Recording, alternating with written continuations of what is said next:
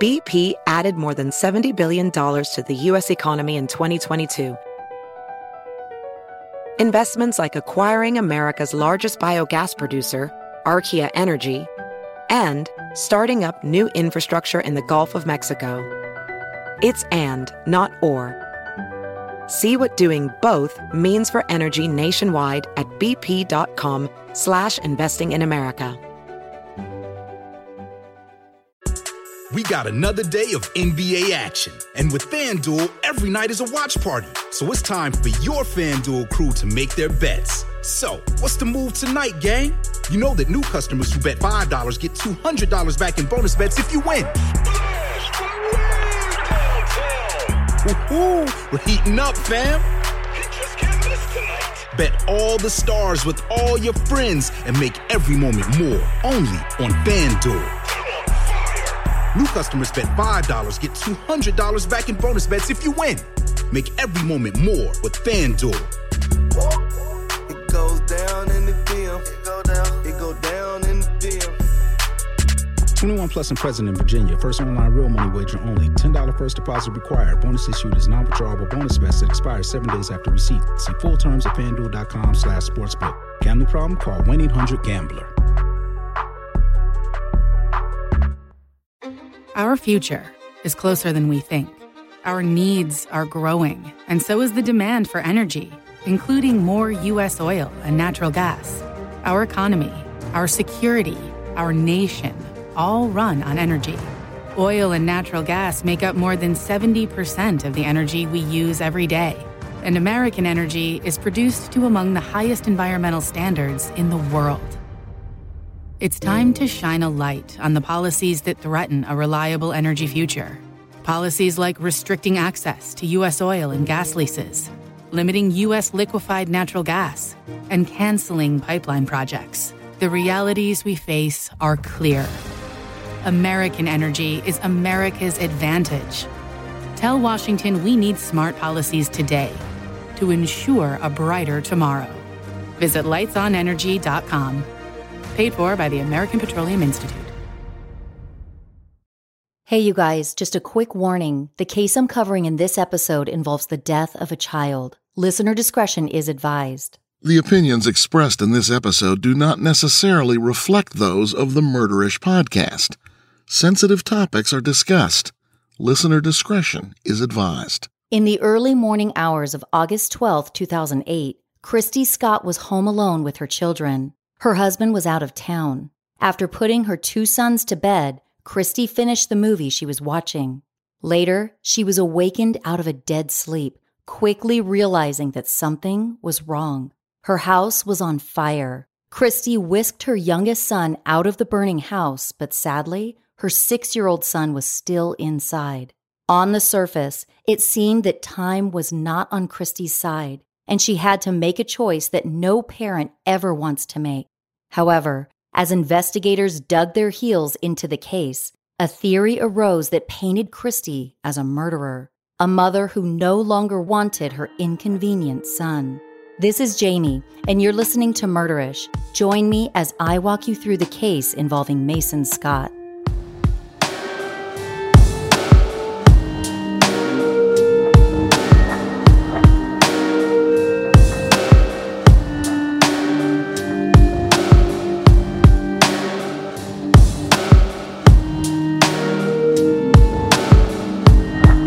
Situated in northern Alabama is Russellville, a small town with just under 10,000 residents. A relatively quiet town, there aren't many notable moments that have taken place there. With a low crime rate, low population, and not a lot happening, it's not surprising that a house fire, which claimed the life of a young boy, would rock Russellville to its very foundation.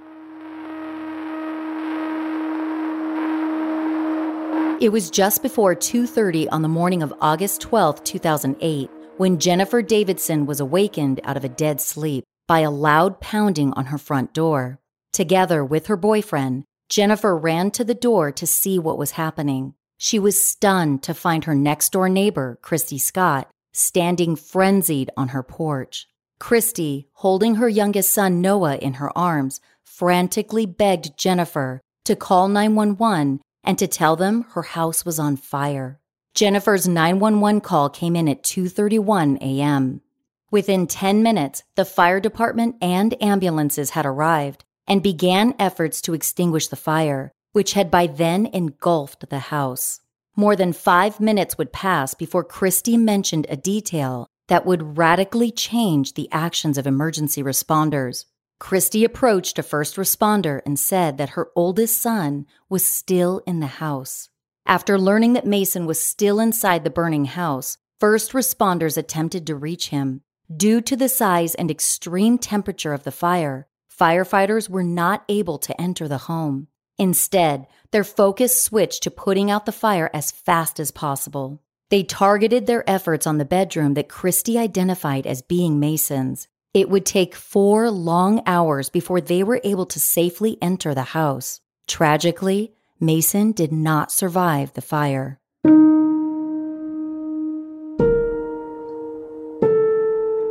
Born to Jeremy and Christy Scott in 2003, Mason Scott was a lively 6-year-old boy who had started kindergarten 2 weeks before the fire. Mason had a mild form of autism known as Asperger's, along with ADHD and other developmental and processing disorders. With the help of intervention at school and prescription medications, Mason was able to overcome so many obstacles and lived a fairly normal life. Everyone who knew Mason described him as sweet and fun-loving. The small-framed strawberry blonde boy had a bright smile, daring personality, and a wild imagination. Although Mason felt love from many people close to him, it appeared as though Christy had a hard time interacting with her son. It was apparent that something was just a little bit different about Mason, but Christy seemed to treat her son's differences as something more drastic than they actually were.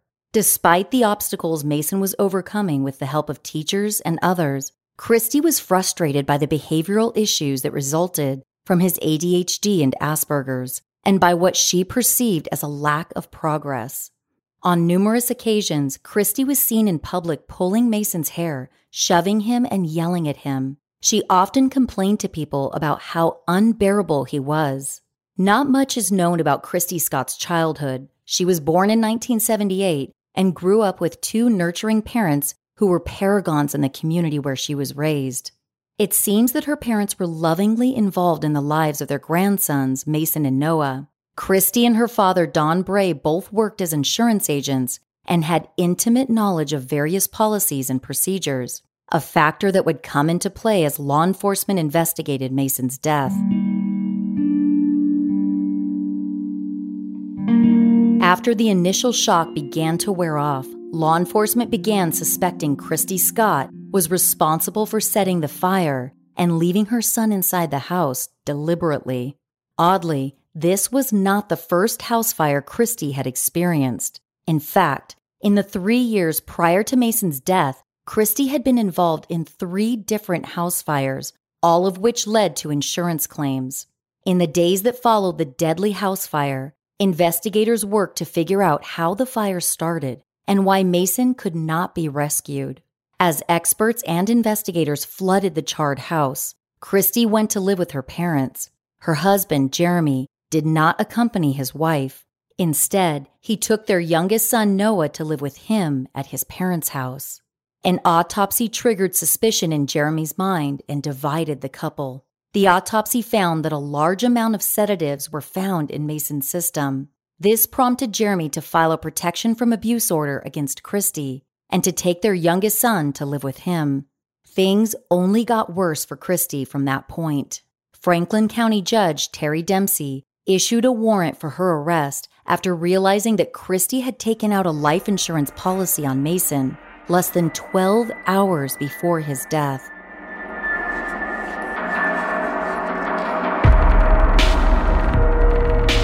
Everyone seems to be in an essential oil craze right now, but it's hard to know which of them actually provide any benefits. I recently found out about ginger essential oil. That's ginger with 2 J's. It's a high-quality ginger essential oil that offers some really helpful benefits like nourishment for your skin and reducing skin inflammation.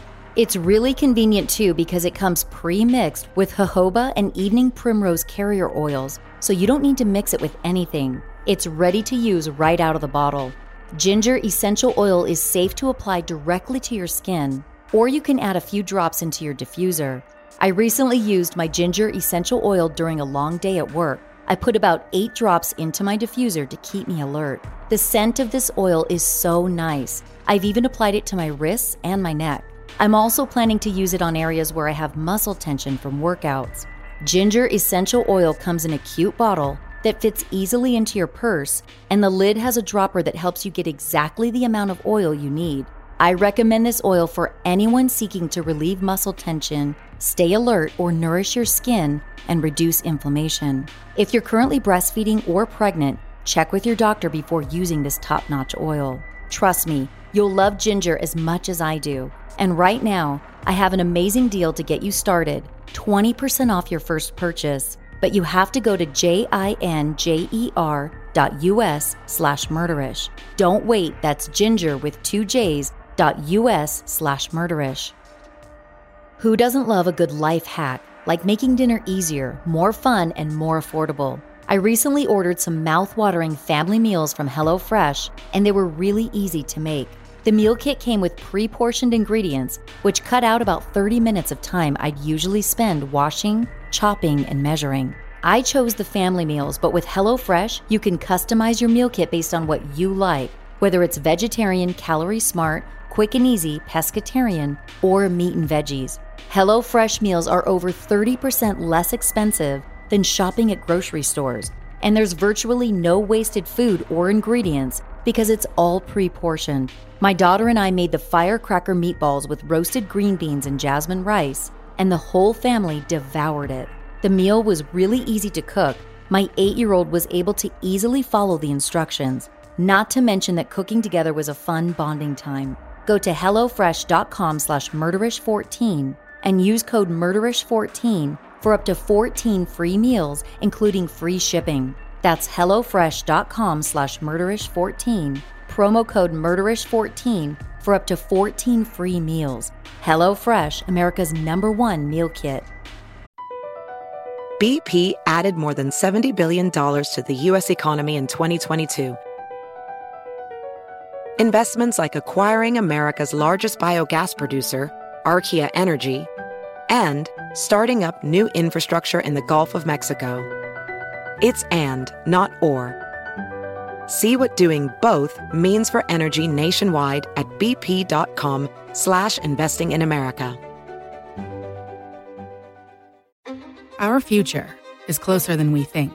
Our needs are growing, and so is the demand for energy, including more U.S. oil and natural gas. Our economy, our security, our nation, all run on energy. Oil and natural gas make up more than 70% of the energy we use every day. And American energy is produced to among the highest environmental standards in the world. It's time to shine a light on the policies that threaten a reliable energy future. Policies like restricting access to U.S. oil and gas leases, limiting U.S. liquefied natural gas, and canceling pipeline projects. The realities we face are clear. American energy is America's advantage. Tell Washington we need smart policies today to ensure a brighter tomorrow.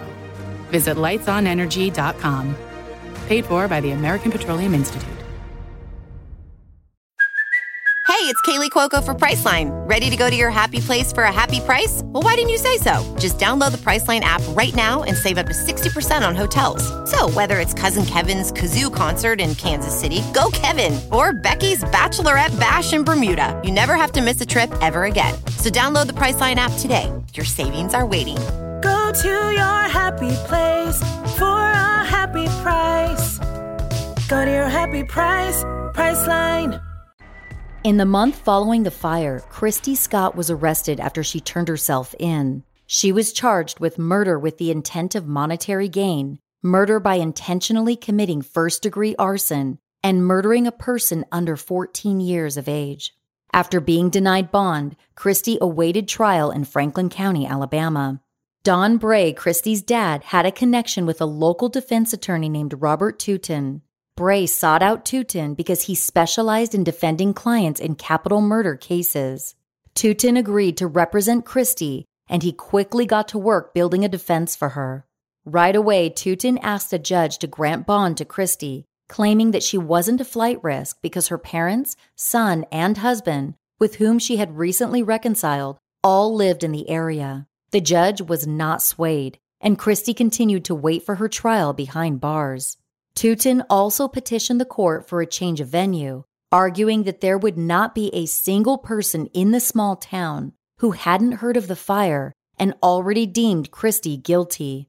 The request was denied, but the judge did allow for the jury pool to be increased from 200 to 500 people, making the jury selection process span over a 5-day period. Although Christy's family was able to afford the best defense lawyer the area had to offer, Tutin knew from the beginning that he had his work cut out for him. Without many other legal maneuvers available, Christy's case headed to trial.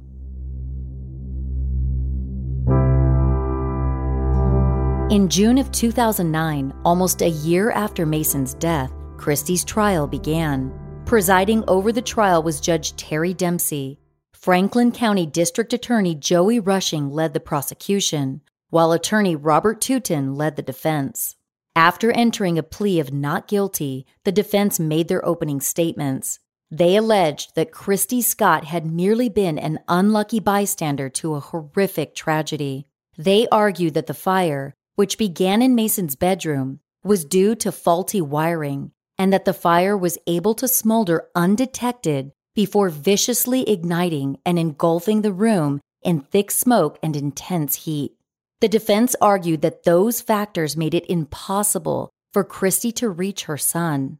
The defense told the jury that Christy had to be restrained from re-entering the home for her own protection, and that she was fighting to get inside to save her son.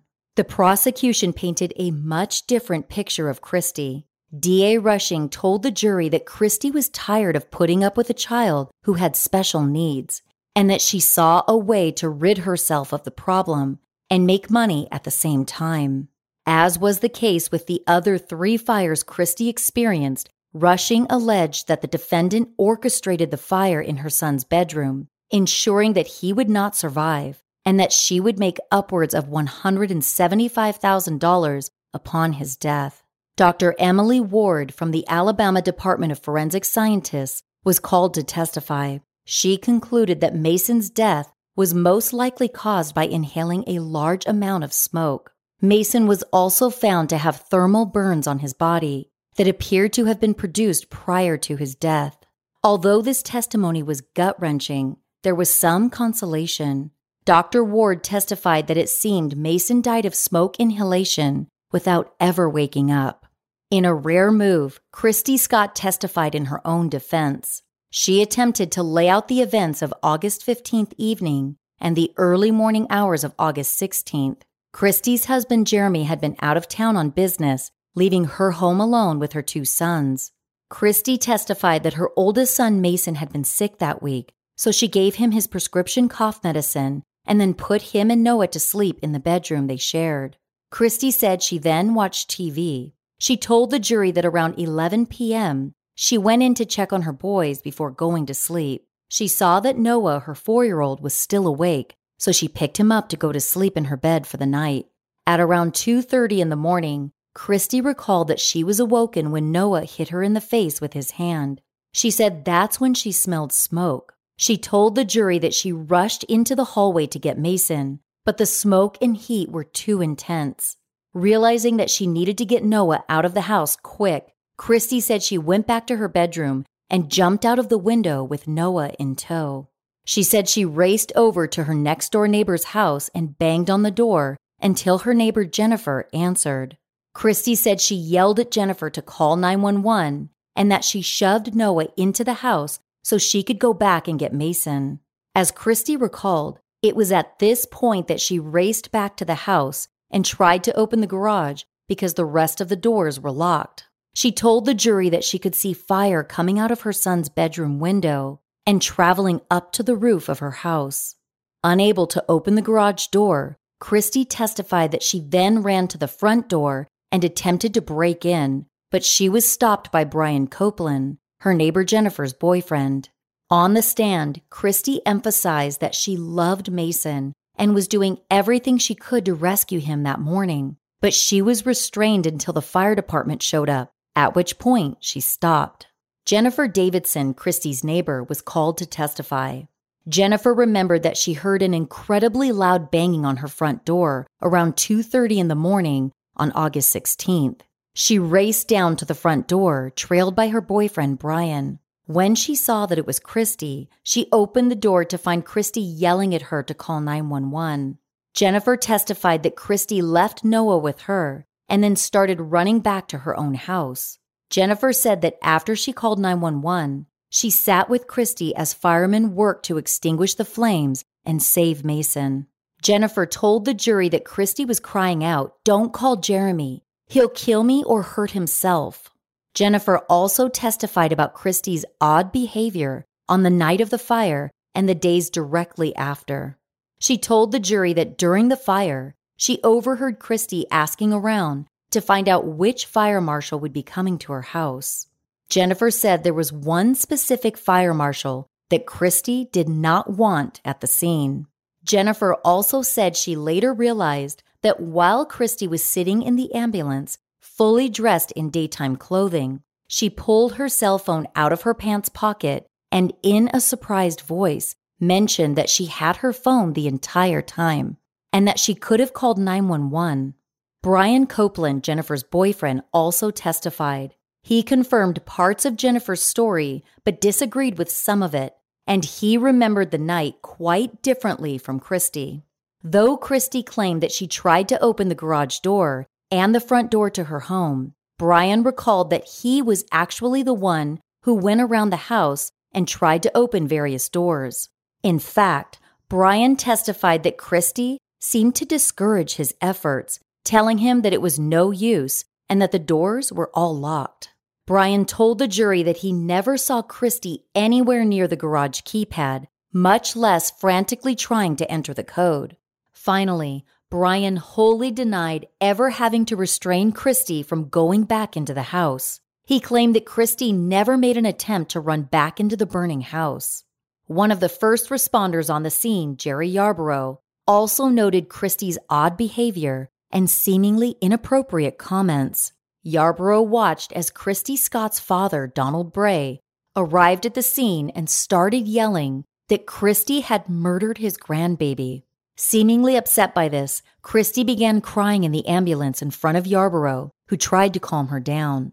Christy responded by yelling that he didn't understand and that she had killed her husband's baby. Yarborough told the jury that Christy told him she didn't want a specific fire marshal from Colbert County to come to her house because she didn't like him. Finally, Yarborough testified that Christy made another odd comment about how she could be so unlucky as to have 2 house fires in the preceding 3 years. Elsie Malone, an emergency medical technician, testified that once she cleared Christy and told her she didn't need to go to the hospital, Christy flatly told her that she wasn't sure how to tell her husband that she let their son die. The odd behavior did not end there. Anna K. Greenhill was a hairstylist at Hello Gorgeous Salon. Oddly, Jeremy and Christy came to see her to cut Jeremy's hair only hours after their son died. Greenhill recalled that during the entire 20-minute appointment, Christy and Jeremy were joking and bantering and never mentioned anything about Mason or the fire. Another witness, Heather McAlpin, testified that she overheard a stomach-turning comment Christy made to Jeremy at Mason's funeral. Heather said that she heard Christy whisper, "Noah has always wanted a baby sister. Maybe he can get one now." Another shocking discovery was presented to the jury. It had been revealed that Christy was having an emotional affair with a man named William Markham. Though both parties testified that there was nothing sexual between them, they both admitted to spending countless hours together, growing more and more emotionally involved. Markham was called to testify about the relationship he had with Mason, as well as the relationship he observed between Mason and his mother. Markham told the court that he didn't really care for the child, and in rough terms, suggested that Mason should have been spanked more often to correct his behavior. Markham explained that any harsh treatment Mason received from Christy was only a consequence of his own delinquent behavior. While Christy's actions during the fire were bizarre, her reported actions before the fire were also not normal. Russell Yan, who conducted a forensic examination of a computer that was removed from the Scott residence, testified that he found web searches on real estate websites looking at houses for sale in the area.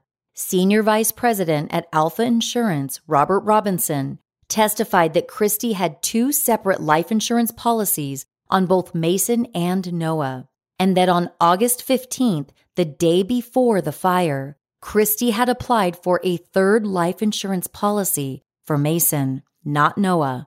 The first 2 life insurance policies amounted to a total of $75,000. The 3rd policy, which was approved on the morning of August 16th, only hours after Mason's death, was for $100,000. This made the total life insurance payout for Mason Scott $175,000. Robinson told the court that the Scotts received a check from Alpha for $25,000, but because Christy had lied about Mason's medical history on her 2nd policy application, they refused to pay the remaining amount. They did, however, have to pay out the 3rd and largest life insurance policy in the amount of $100,000. Not only did Christy Scott receive insurance payouts for the death of her child, she also received home insurance payouts due to the damage from the fire. My German Shepherd Shadow loves to run off leash, and I can let him do that safely with Halo Dog Collar. With Halo's smart dog collar, I can set up virtual fences by walking the perimeter of the area with the collar, or I can do it in the Halo app. Not only that, I can track Shadow via GPS, and it works even if there's no cell or Wi-Fi service. And I don't mean to brag, but Shadow is a little obsessed with me. So there's one particular feature on the Halo collar that we both love.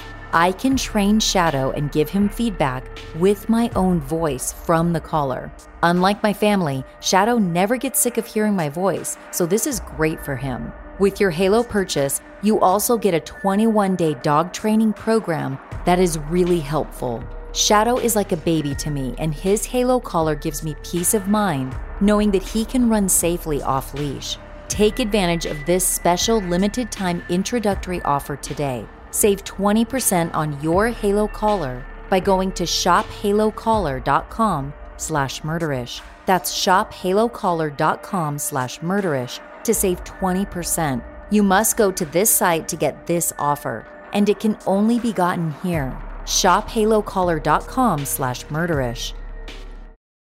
David Swindle with Farmers Insurance told the court that they had reached a settlement with the Scott family, agreeing to pay $188,000 for the house, $60,000 for the items inside that were destroyed, and $5,500 for living expenses. In total, this brought Christy's total insurance payout to almost $400,000. The thing is, this was not the first time Christy received a large payout due to a tragic event. In fact, on 2 prior occasions, Christy made a claim with an insurance company because of a house fire and collected a payout. In 2005, Christy lived in a house on Steel Frame Road. She put the house up for sale in May of 2005. However, after 6 months, it hadn't sold. Christy opted not to put the house back on the market. In January of 2005, a few months prior to listing the home for sale, Christy purchased a home insurance plan in the amount of $116,000. Kirk Berryman, the insurance agent with whom Christy had been working, testified that Christy eventually increased the insurance amount to $139,000, the maximum amount for which a home could be insured. She also added a ring to the policy, which was valued at $14,750. These additions to the policy all happened in December of 2005, right after Christy's house was taken off the real estate market. The following month, Christy called 911 to report a house fire. The small fire was quickly extinguished, and it was determined that the point of ignition was from a pizza box being left on top of a hot stovetop burner.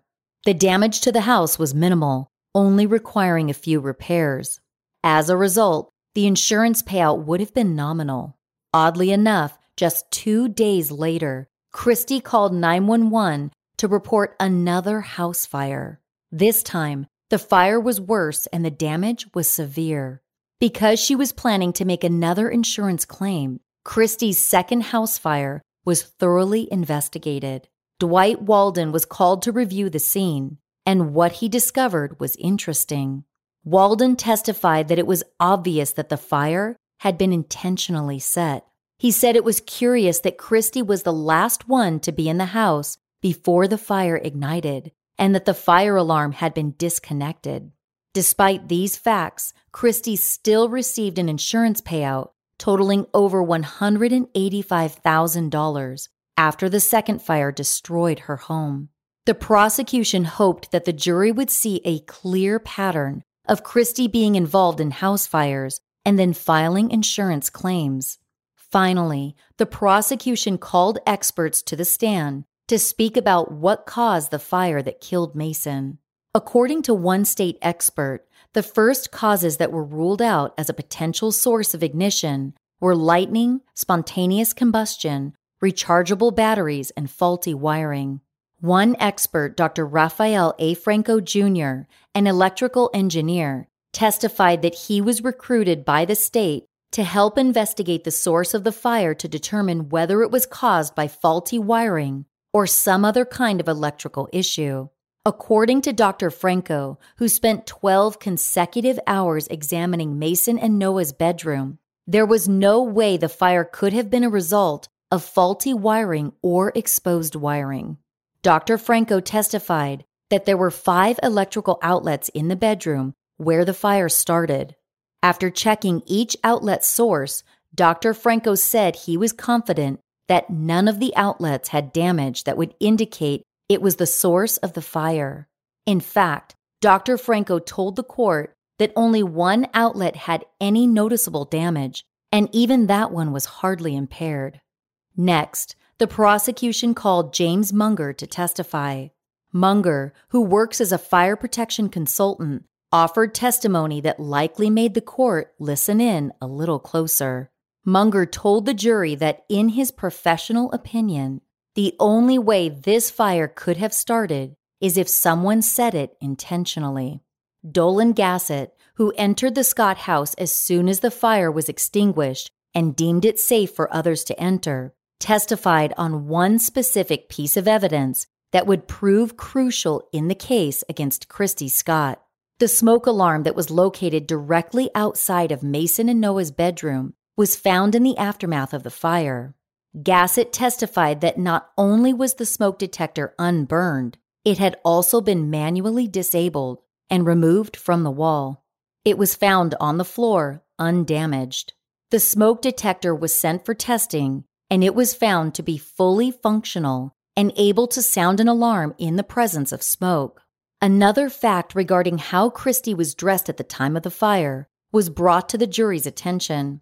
Christy was seen fully dressed in jeans, shoes, appropriate undergarments, and outerwear when she fled her house to escape the fire. According to Christy, she discovered the fire in the early morning hours, so it seemed odd that she would be fully dressed when she ran out of the house. It was also stated during trial that Christy had asked a family friend if she could store some things at their house a few days before the fire. It was later discovered that Christy had stored jewelry, cash, and other valuables that could have been damaged in the fire. The defense called numerous witnesses, hoping to establish that the fire was accidental and that Christy did everything she could to save her child.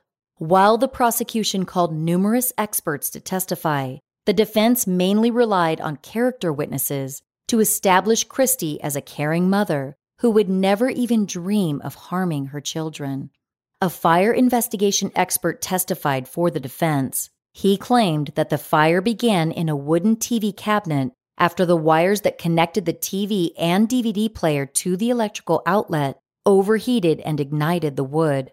The expert also testified that the state's experts had used outdated arson determination methods, which inaccurately framed Christie for intentionally setting the fire. After the trial concluded, State Prosecutor Joey Rushing admitted to WHNT Channel 19 News that the case they had presented heavily relied on circumstantial evidence, but that he believed it was the strongest circumstantial evidence he had ever seen in a case before. Though he was confident in his belief that Christie murdered her oldest child in cold blood, he admitted that he could only hope the jury would agree with him based on the evidence he presented. The lengthy trial spanned 15 days over a 4-week period. It was the longest trial in Franklin County history. The jury were released to deliberate, and it wouldn't be long before they returned. Judge Dempsey asked the jury members if they had reached a decision regarding the 3 charges Christie faced.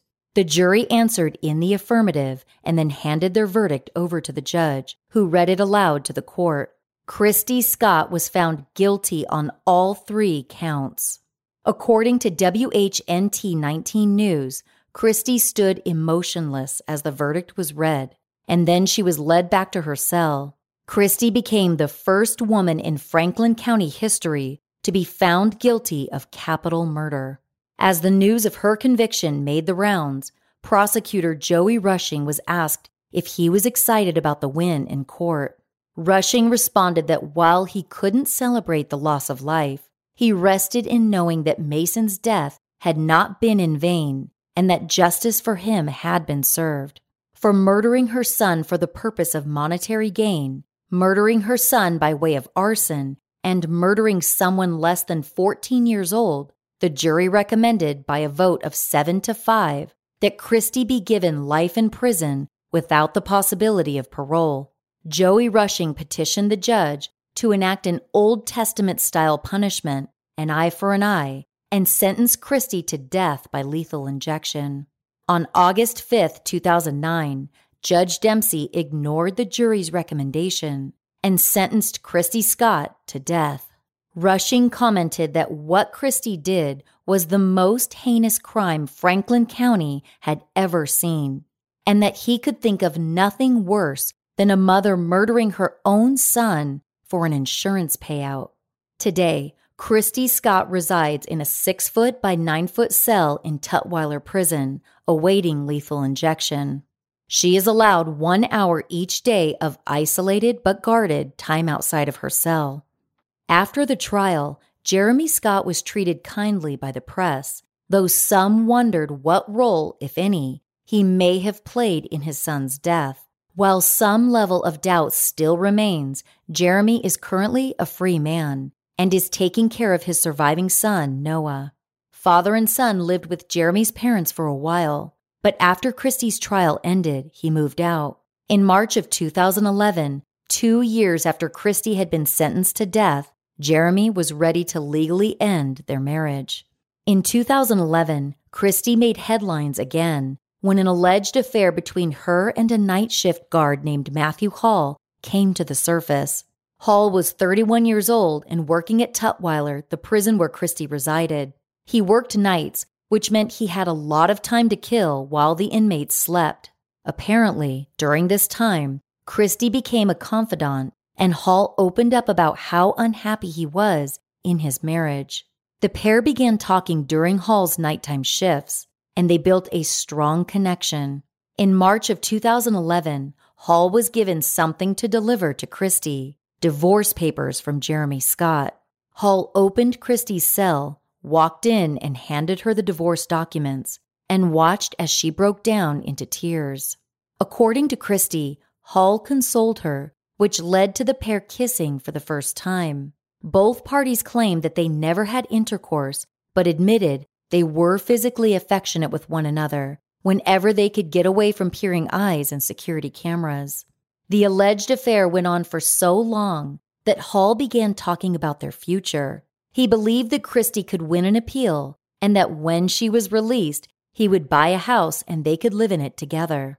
While their alleged affair continued, another inmate became aware of the relationship and she immediately sent word to the warden regarding what was going on after hours.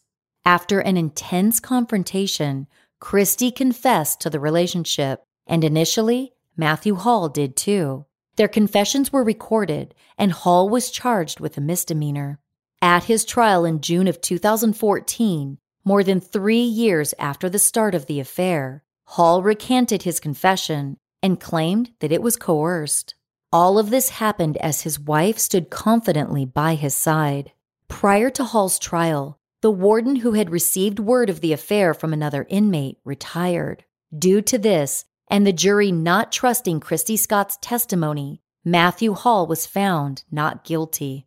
With the affair behind her, Christy Scott sat in prison awaiting her final punishment. Because she had been sentenced to death, an automatic appeal was triggered. It was filed soon after Christy's sentencing, but a decision wasn't made until October of 2012. Christy's legal team argued that many aspects of her trial were incorrectly handled and unconstitutional, which erroneously led to a guilty verdict. The town where the trial took place, the jury who had decided her fate, and even some of the permitted testimony were all attacked in an effort to get Christy's conviction overturned. One of the largest errors Christy's defense claimed was the court allowing information about Christy's previous involvement in fires and insurance claims. Her defense claimed that the insurance companies had done their own investigation, came to their own decision and payout, and that there was nothing which should have connected those occurrences to the fire that claimed Mason's life. After reviewing Christy's appeal, the court upheld both the verdict and the sentence.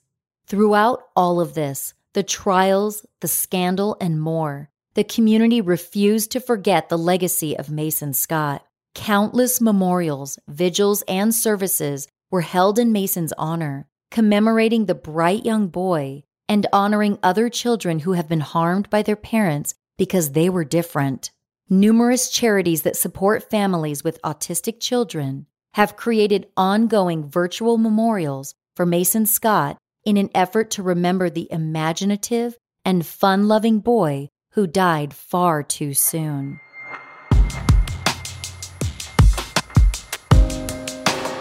Thanks for joining me on this episode of Murderish. Don't forget to follow my new podcast, Judgy and Juryish. It's available wherever you listen to podcasts. Check out Murderish.com if you want to buy Murderish t-shirts, face masks, coffee mugs, and more. If you want more Murderish content, go to Murderish.com and click the link to go behind the scenes and become a Patreon subscriber. Patreon subscribers get immediate access to bonus content as well as other perks. Also, follow me on Instagram at Murderish Podcast. I'm very active there. You can also find me on Twitter at Murderish Pod or on Facebook by searching Murderish Podcast. If you like the show and have 60 seconds of free time, do me the biggest favor and give Murderish a 5-star rating and review in your favorite podcast app. Positive ratings and reviews help new listeners find the show, and I also love hearing from you guys. Murderish is mixed and mastered by John and Jessica Buchanan of Audio Editing Solutions. Music is by Nico of We Talk of Dreams. This episode was researched and written by Lincoln Edgman. Stick around after the closing music to hear a list of sources used for this episode. As always, Ishers, thank you for joining me on another episode of Murderish. And remember, listening to this podcast doesn't make you a murderer. It just means you're murder-ish.